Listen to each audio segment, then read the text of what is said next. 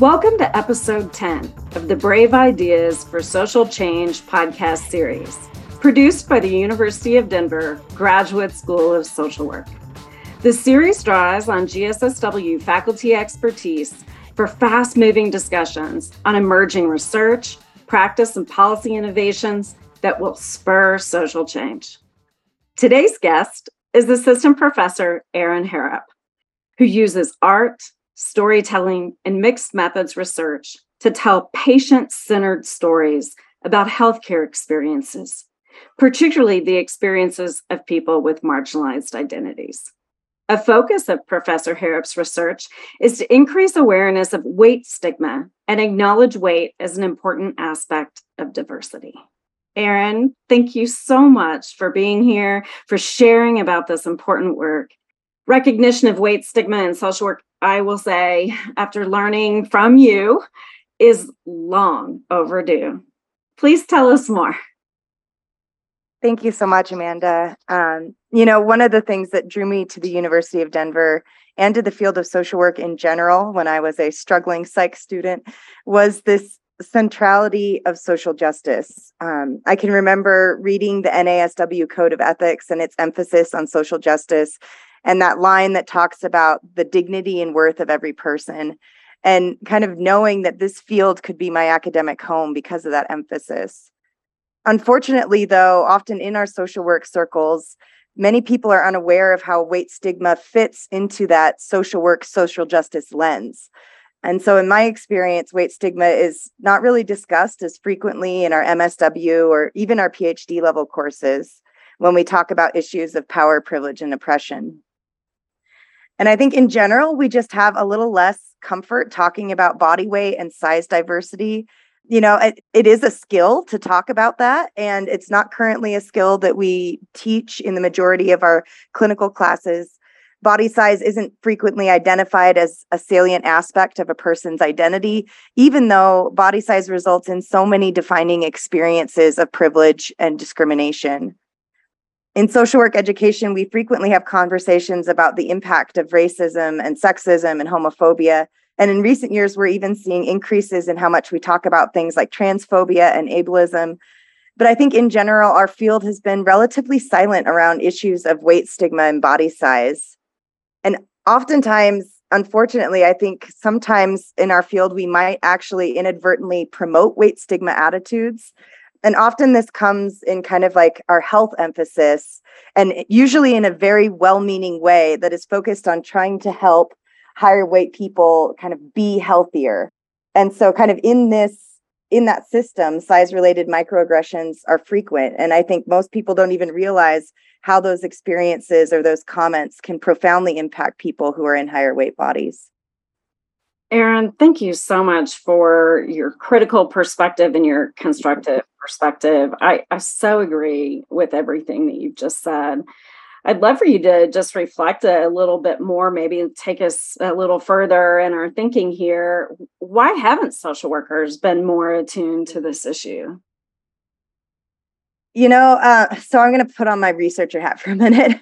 But when we study stigma, one really important aspect about different types of stigma is how socially acceptable a particular kind of stigma is. And I think this is really important for weight stigma because weight stigma, for the most part, is still seen as largely socially acceptable. The weight stigma is even seen as something that helps people become healthier. There's a lot of kind of social rhetoric that, if fat people, just so you know, when I'm using the term fat right now, I'm using this term in line with fat liberation in that reclaimed sense of the word. With society, there's this worry that if fat people were to feel happy with their bodies, that they would be, glorifying obesity or promoting unhealthiness, contributing to the downfall of society. But one thing that should be very clear to social workers is that stigma is never good for health. Not individually, not at a population level. Shame is never good for health. So we really need to move away from relying on weight stigmatizing strategies and assuming that telling someone that their body is unacceptable or overweight or obese or unhealthy is helpful or good for their health. many of our students in social work and students in other disciplines, especially those related to health, we're taught that weight is a mutable aspect of health that is largely the result of, calories in and calories out. But that is a gross oversimplification of some very complex biological processes. Larger people are blamed for their fatness. It's assumed that they lack the health knowledge or health behaviors needed to achieve a thinner, healthy weight. And it's assumed that anyone in a larger body is inherently unhealthy. The reality is that weight science is so much more complicated than that.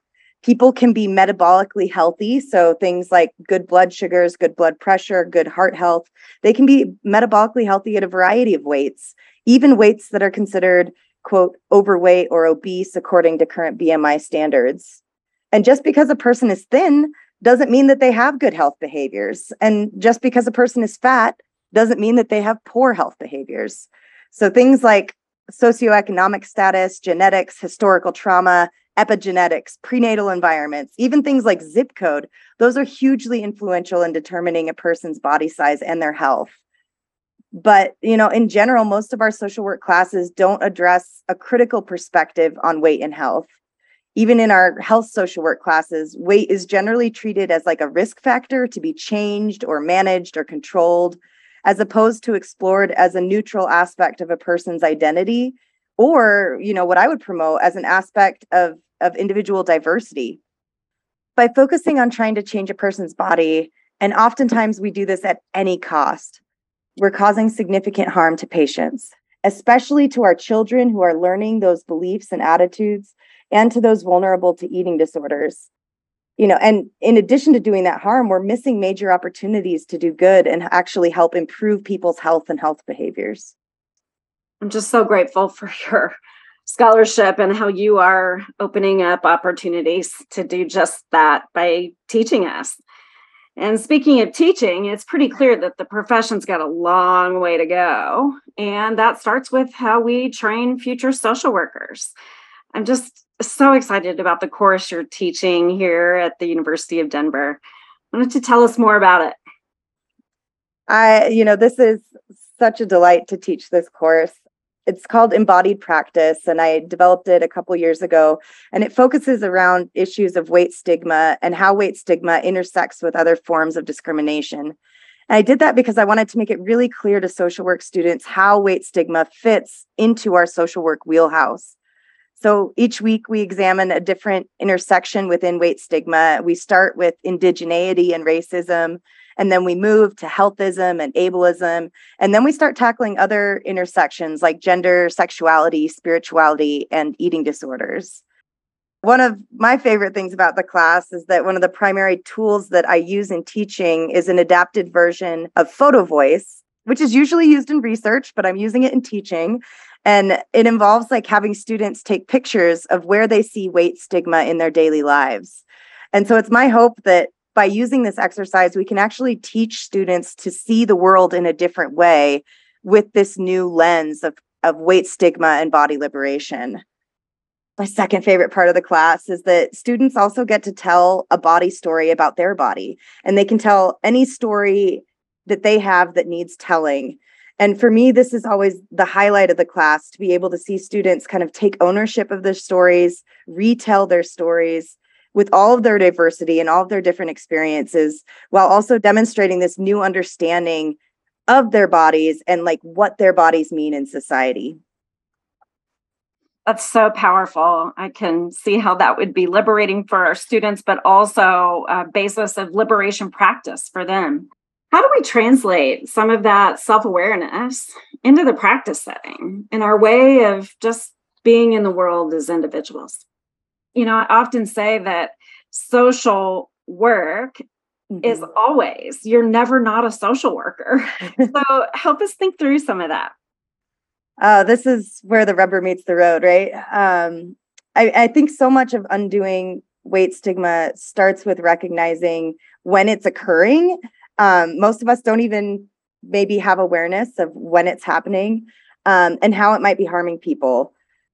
I often start by having people think about your own assumptions. So when I see a larger person, what am I assuming about them because of their body size. Like, how much do I think they exercise? What foods do I think they eat? How healthy are they? And then kind of back up and say, like, wait, like, do I actually know anything about what they eat or how much they exercise or what their health is? So how are my assumptions right now being influenced by my own bias, my own attitudes that I've inherited from this society that I'm living in? And it's also really important to think about power differentials. And I think about this especially in a clinical context, although we could also apply this to teaching.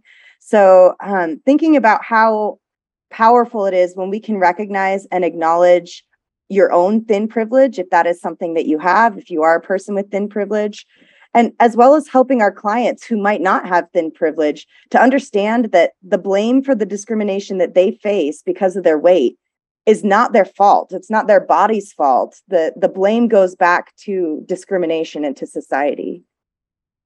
So really, I think the crux of that is that we need to help our patients develop a critical consciousness around weight, just like we help our patients develop critical consciousness around other aspects of their identity. And I think that critical consciousness is really essential in helping clients heal from the harms of weight stigma. And then kind of in general, I would say this, just in terms of like applying, steering clear of some of these really common weight-related microaggressions that happen like every single day. So things like, don't compliment someone on their weight loss, like literally pick anything else, because you could be accidentally commenting an ongoing health issue. You could be complimenting their eating disorder. You could be complimenting, a negative mindset that's really harmful for them. So instead, just don't comment on it. Similarly, don't comment on someone's food choices or compliment their exercise. Instead, focus our food conversations on things like how food tastes, the social connection of eating together, the cultural meaning. And when talking about exercise, focus on the experience, on how it feels to move your body in enjoyable ways, or sometimes less enjoyable ways. And then be aware of how you talk about your body and other people's bodies. And be aware that even if you're just disparaging your own body or your own weight, others hear that. And if they look like you, or if they're larger than you, or they have a similar build, they can take that onto themselves as well. I so appreciate your tangible examples, not only from your research, but your teaching, and then how you help us think about it in practice. Let's talk a little bit about the field building work you're doing. You've founded the Body Liberation Imagination Project, which has the best acronym since it goes by BLIMP. Tell me about how you're fostering collaborative weight justice work nationwide. Yeah, I love that, because I'm kind of reclaiming that, fat insult of calling someone a blimp. So people right now who are engaged in weight stigma work, to me, they seem really hungry for collaboration, probably because we're facing so many uphill battles when engaging with the dominant health paradigm, which is very loud and very certain about their knowledge. But in BLIMP right now, we have a group of about 30 researchers, and we're actually worldwide at this point. So we now have collaborators in New Zealand, Australia, and Canada. And all these researchers are at kind of different points in their career, lots of early career folks, and some people who are more established in the field. And we're all trying to work together to accomplish this body liberation work. We currently have a lot of projects that BLIMP members are engaged in. To highlight a few, there is what we're calling We Deserve Space collaboration, which is actually kind of centered at DU with GSSW and the DU Counseling Psych Department, and working in collaboration with Denver Health. And we are developing an intervention to fight weight stigma in a free therapeutic support group setting for people in primary healthcare clinics. So we've piloted this group online with eating disorder patients, and we're actually running our first in-person multi-language groups at a Medicaid clinic here in Denver. We also have an R01 under review that would be addressing how to bring weight-inclusive practices to primary healthcare systems. We have colleagues doing work on biofeedback interventions, and biofeedback interventions help increase awareness of people's internal body cues, which is really important for people whose cues have been disrupted by things like trauma or disordered eating or weight stigma. And then lastly, we also have people working in the field of eating disorders to increase awareness and screening, especially for people in larger bodies with eating disorders, and then to highlight how weight stigma is impacting those treatment experiences for people in larger bodies.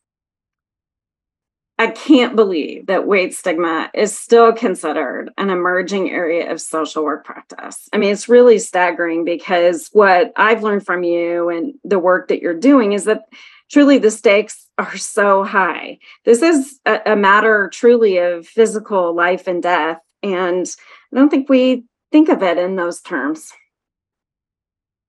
Yeah, weight stigma is absolutely an issue of life or death. People are literally dying from the abysmal medical care that they experience. And much of that is because of how that medical care is influenced by fat phobia. We know in the research that fat people are less likely to get high quality care. They're less likely to be touched by nurses in a clinical encounter. They're less likely to have as much time as their thinner parts when meeting with a doctor. And that is the reality that I hear from patients every day when they're telling me their stories.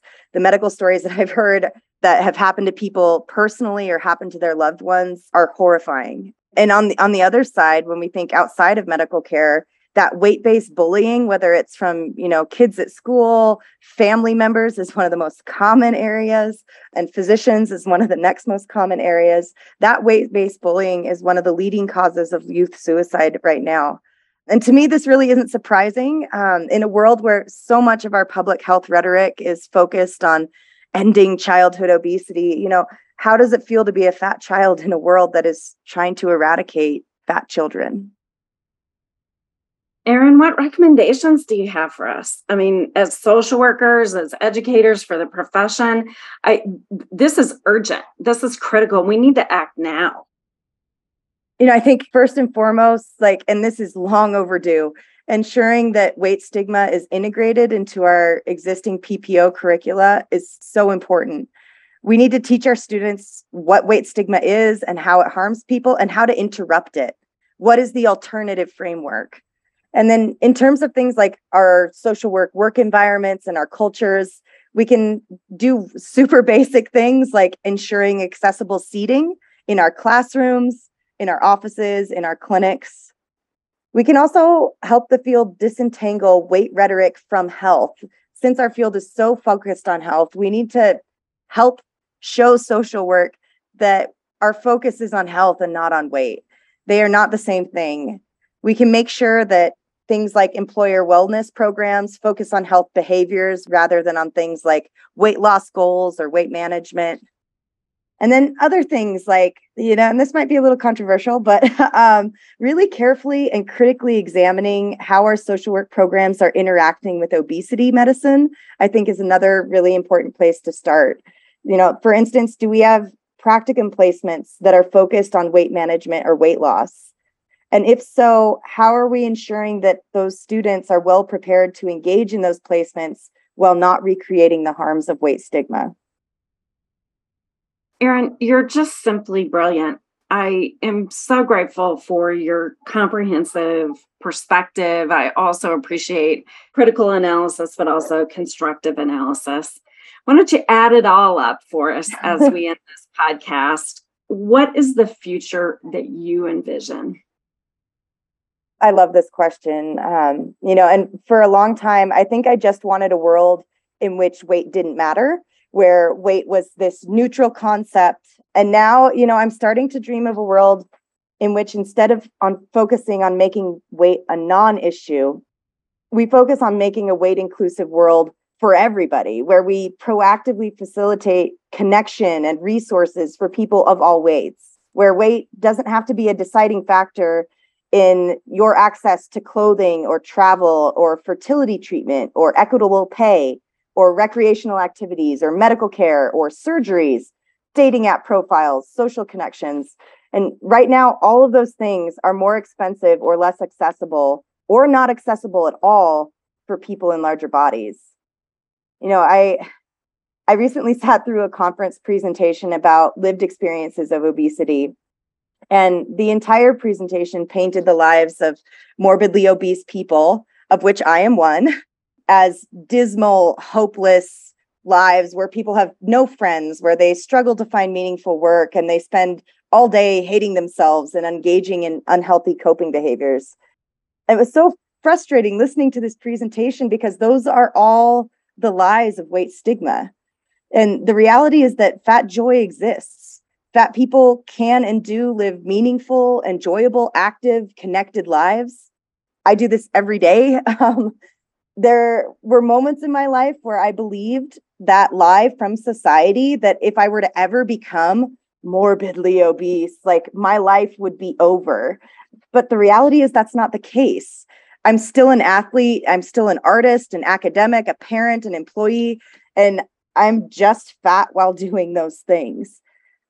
You know, when we get all caught up in the rhetoric about the dangers of obesity, we paint a really bleak, shameful, depressing, hopeless future to fat people. And this presumed hopelessness severely impacts our health. But the reality is that fat people, they have friends, they have partners, they get married, they sometimes have children, they work at jobs that change the world, they hike and kayak and go camping, and there's fat bodies only yoga. They rock climb, they're Olympic athletes, they craft and cook and sew and garden. So I think when you're asking me what I like envision or what I'm hoping for, I think I'm envisioning a world where we really focus on fat joy and joy across the whole body weight spectrum, where we can embody and experience our bodies for all that they are and they can do, where inclusion and accessibility are prioritized so that joy and activity are not being gatekept by size limits. And I'm also envisioning a world where people build community with each other, where fat people find joy with other fat people. There's groups like, Denver Fatties and Fat Girls Hiking and Fat Babes in the Wild. So there are places where this is happening, but I would love for it to not just be a couple people who know about those resources. And then, lastly, I also think about representation. Like I envision a world where kids, no matter what their body size, they see themselves reflected in not just in the world around them, but also in media, where they can be the main character and not just the fat, funny friend. And, I'm really hoping for a world where children don't automatically discount themselves from joy and success just because of the uniqueness of their body and their inheritance from their ancestors. Yes, yes, yes. I completely share that vision. Erin, thank you so much for sharing your knowledge and inspiring us today. Thanks so much for having me. Subscribe to our Brave Ideas for Social Change podcast for more conversations like this. Learn more at socialwork.du.edu/change.